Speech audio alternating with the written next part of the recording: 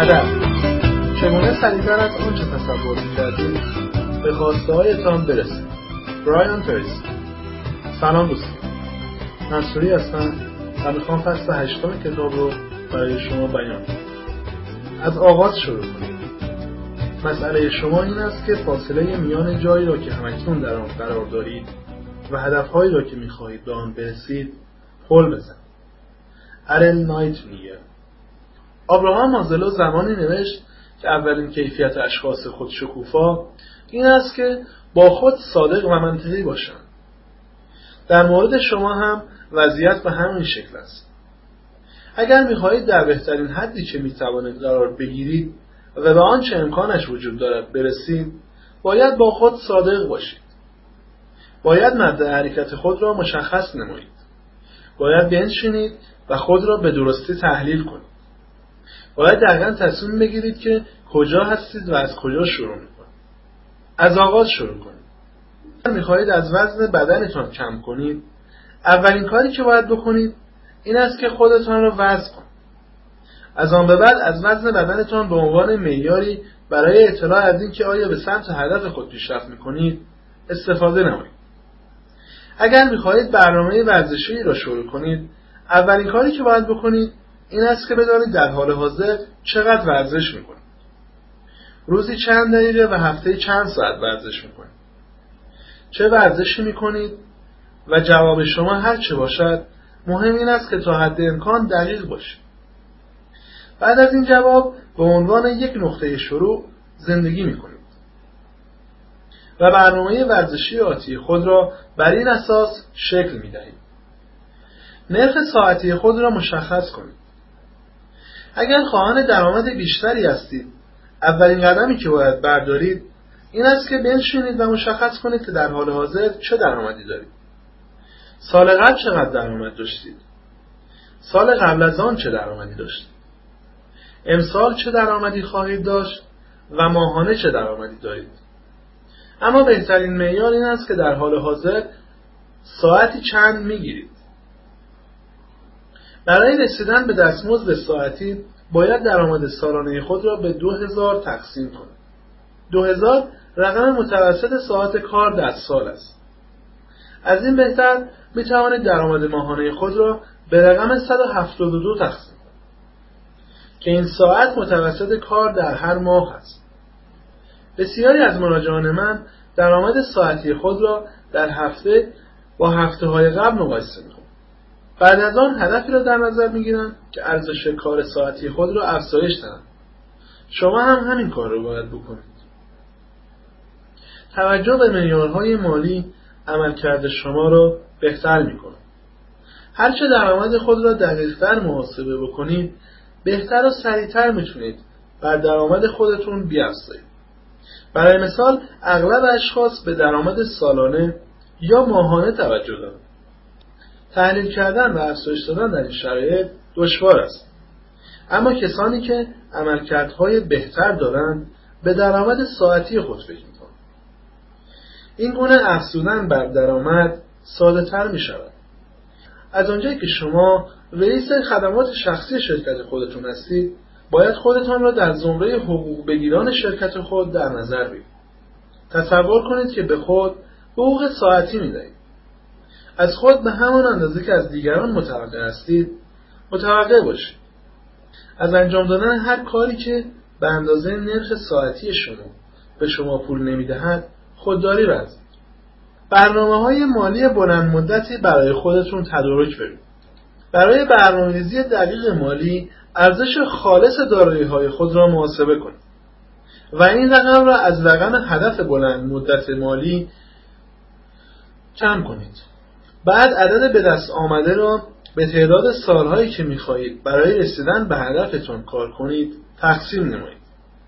این گونه متوجه میشید که همه ساله دقیقاً چه مبلغی باید پس‌انداز کنید تا به هدف خود دست پیدا کنید. آیا با توجه به جایگاه فعلی شما و زمانی که برای رسیدن به هدفتان در نظر گرفته‌اید، هدف شما واقع بینانه است؟ اگر هدفتان واقع بینانه نیست، خودتان را مجبور کنید که دقیقاً با خود صادق باشید و در محاسبات و برنامه‌هایتان تجدید نظر نمایید. اندیشیدن از مبدأ صفر. وقتی میخواهید درباره آینده بلند مدت خودتون تصمیم بگیرید، یکی از مهمترین کارهایی که میتونید بکنید با اصطلاح اندیشیدن از مبدأ صفر مشخص میشود. در این اندیشیدن سوالی را مطرح میکنید و با توجه به علم و اطلاعاتی که امروز دارید، آیا باز هم کارهایی را که در حال انجام دادن آن هستید شروع میکردید؟ بدون توجه به اینکه کی هستید و یا چه کار میکنید، در زندگی شما فعالیت‌هایی وجود دارد که اگر آنچه را که امروز می‌دانید قبلا می‌دانستید، آن را شروع نمی‌کرد. اگر اجازه بدهید که تصمیمات گذشته مانع از پیشرفت شما شوند، رسیدن به هدفی که تعیین کرده‌اید اگر غیر ممکن نباشد، بسیار دشوار خواهد بود. اگر در این شرایط قرار دارید، از خود بپرسید به چه سرعتی می‌توانید دست از اون کار بکشید. هر یک از زمینه‌های زندگی خود را ارزیابی نمایید. از اندیشیدن در مبدأ صفر هم در مورد اشخاص حاضر در کار و تجارت و هم در اشخاص حاضر در زندگی شخصی خود استفاده نمایید. آیا رابطه‌ای وجود دارد که با توجه به علم و اطلاع فعلی شما دوباره اگر قرار می‌شد از نو شروع کنید به آن تن می‌دادید؟ آیا کسی وجود دارد که در حالی که با او کار میکنید اگر علم و اطلاعات فعلی در گذشته میداشتید با او کار نمیکردید؟ وقتی به این سوالات جواب میدهید کاملا با خود صادق باشید. تمامی جنبه‌های زندگی شغلی خود را بررسی کنید. آیا کاری هست که شروع کرده اید و اگر علم و اطلاعات امروز خود را قبلا میداشتید آن را شروع نمیکردید؟ بعد از آن که به اشخاص و به ملاحظات کاریتان پرداختید، به سرمایه‌گذاری‌هایتان نگاه کنید. آیا اگر علم و اطلاع فعلی خود را در گذشته می‌داشتید، اقدام به سرمایه‌گذاری‌های زمانی، پولی یا احساسی که داشتید می‌کردید؟ اگر جوابتون مثبته، چگونه می‌تونید از اون در اسرع وقت خارج بشید؟ آماده باشید که تغییرات لازم را به عمل آورید. دوست خوبی دارم که در دبیرستان و دانشگاه گلف بازی می‌کرد. او به عنوان یک مجرد هفته چند نوبت گلف بازی میکرد. او تمام زندگی خود را بر محور بازی گلف استوار کرده بود. حتی در زمستانها به جنوب کشور میرفت که هوای گرمتری داشت و برف در آنجا نمیبارید تا به بازی گلف بپردازد. پس از مدتی به تدریج کار کاسبی اختیار کرد، ازدواج کرد و صاحب فرزندانی شد. با این حال هنوز میخواست هفته چند جلسه گلف بازی کند. سرانجام صرف وقت زیاد روی بازی گلف مشکلاتی را برای کار کاسبیش به وجود آورد. زندگی زناشویی او هم با دشواری روبرو گشت. بازی گلف روی روابط او با فرزندانش هم تأثیر نامناسب گذاشت. وقتی استرس زیاد شد، او به تحلیل فعالیت‌هایش پرداخت. او به این نتیجه رسید که با توجه به علم و اطلاعات فعلیش باید از میزان ساعتی که صرف گلف می‌کند به مقدار زیادی بکاهد. او با کاستن از زمان بازی گلف توانست به کارش سر و سامانی بدهد و در زندگی خود تعالی ایجاد کند. این موضوع تا چه اندازه در زندگی شما مصداق دارد؟ کدام برنامه وحکی را باید از زندگی خود حذف کنید؟ از زمان کدام فعالیت باید بکاهید؟ شرایط پیوسته تغییر می‌کنند.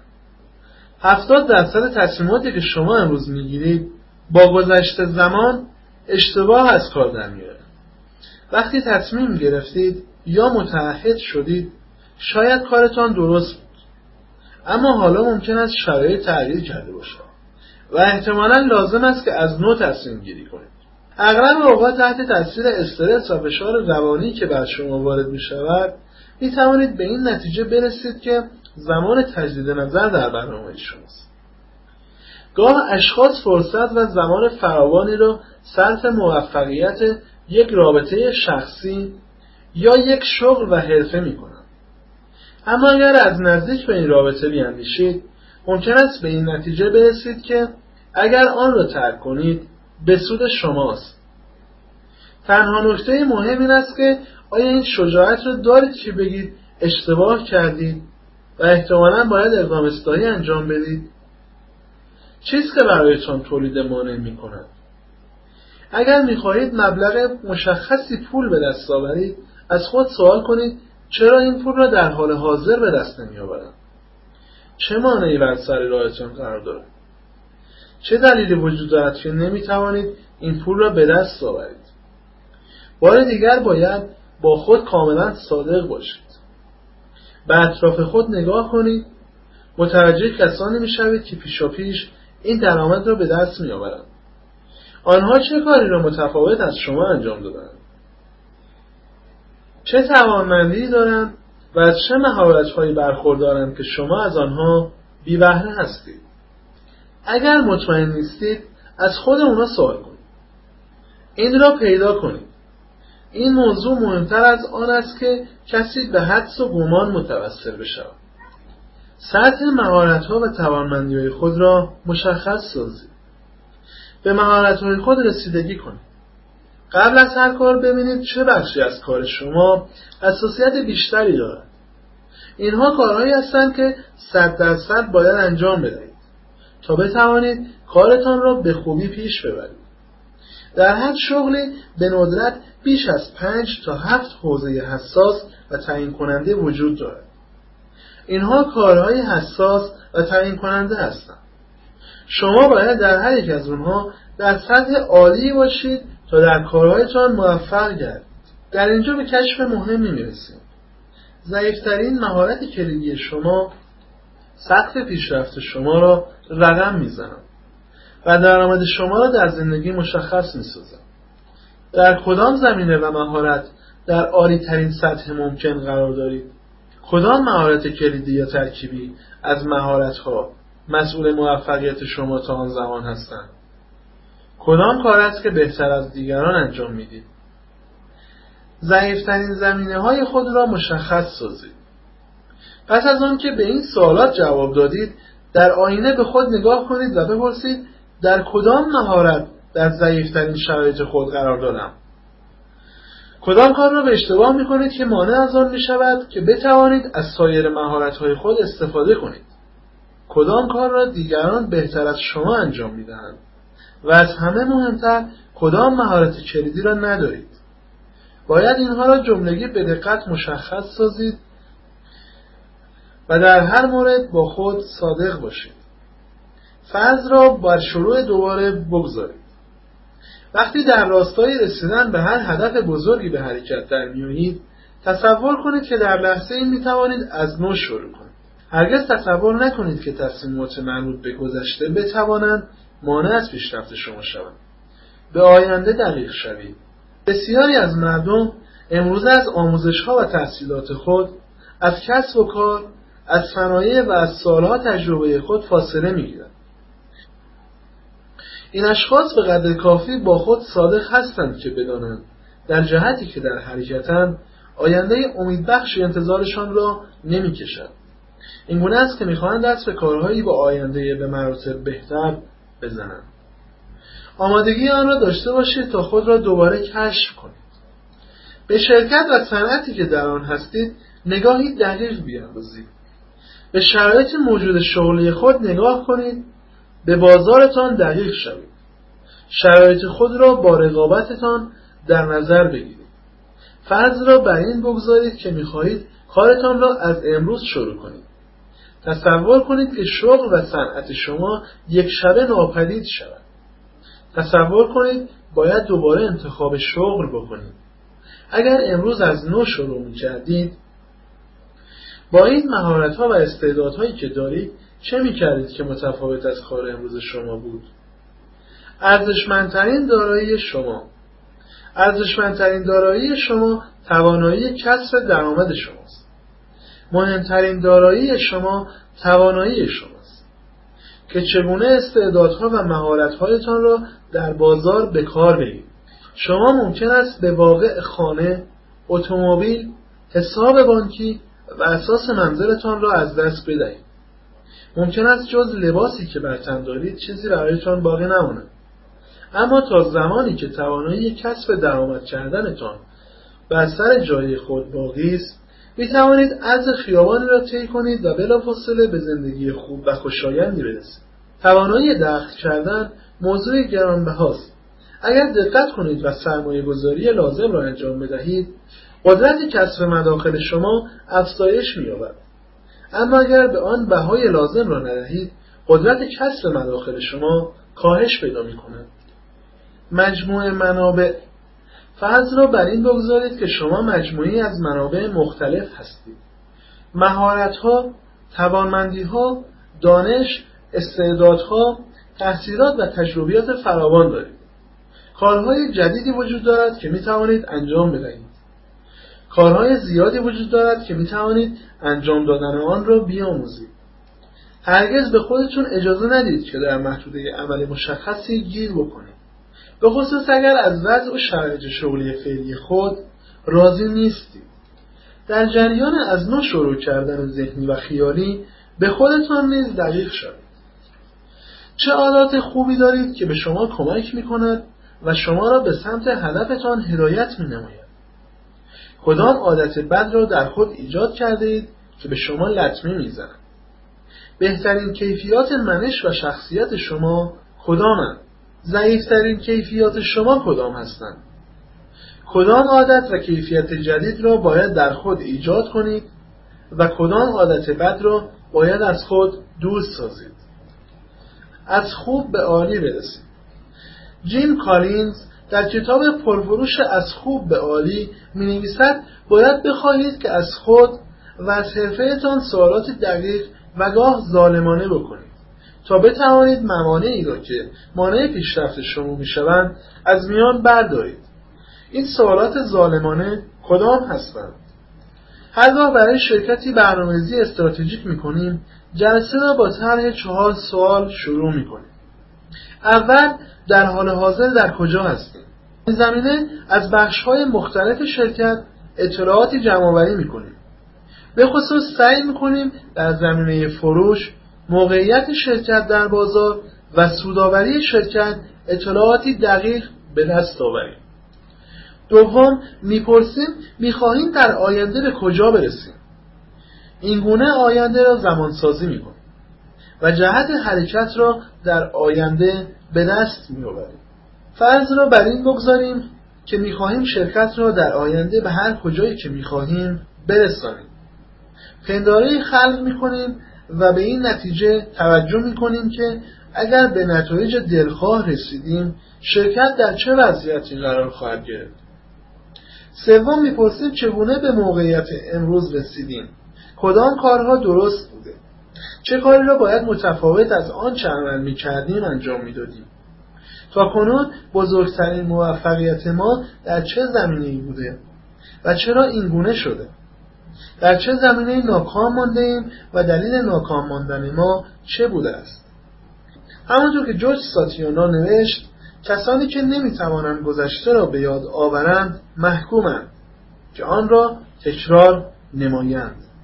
و بالاخره چهارمین سوالی که می‌کنیم و به آن جواب می‌دهیم این است که چه باید بکنیم تا از جایی که همکنون در آن قرار داریم به جایی که می‌خواهیم برسیم.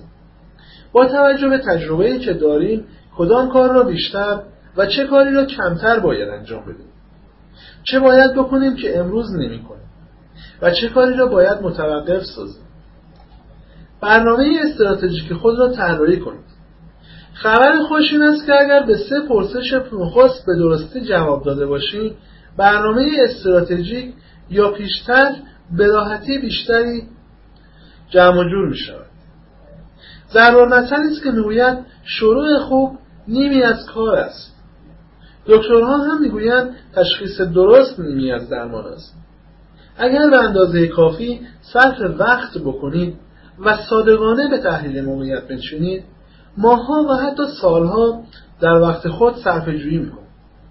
در بسیاری از موارد مجبور می‌شوید تا با توجه به تحلیل مؤثر و دانشی که به دست آورده‌اید، هدف‌هایتان را مورد تجدید نظر قرار بدهید. این کار را تا حدود زیادی بر سرعتی که به هدف‌هایتان دسترسی پیدا می‌کنید می‌افزایید.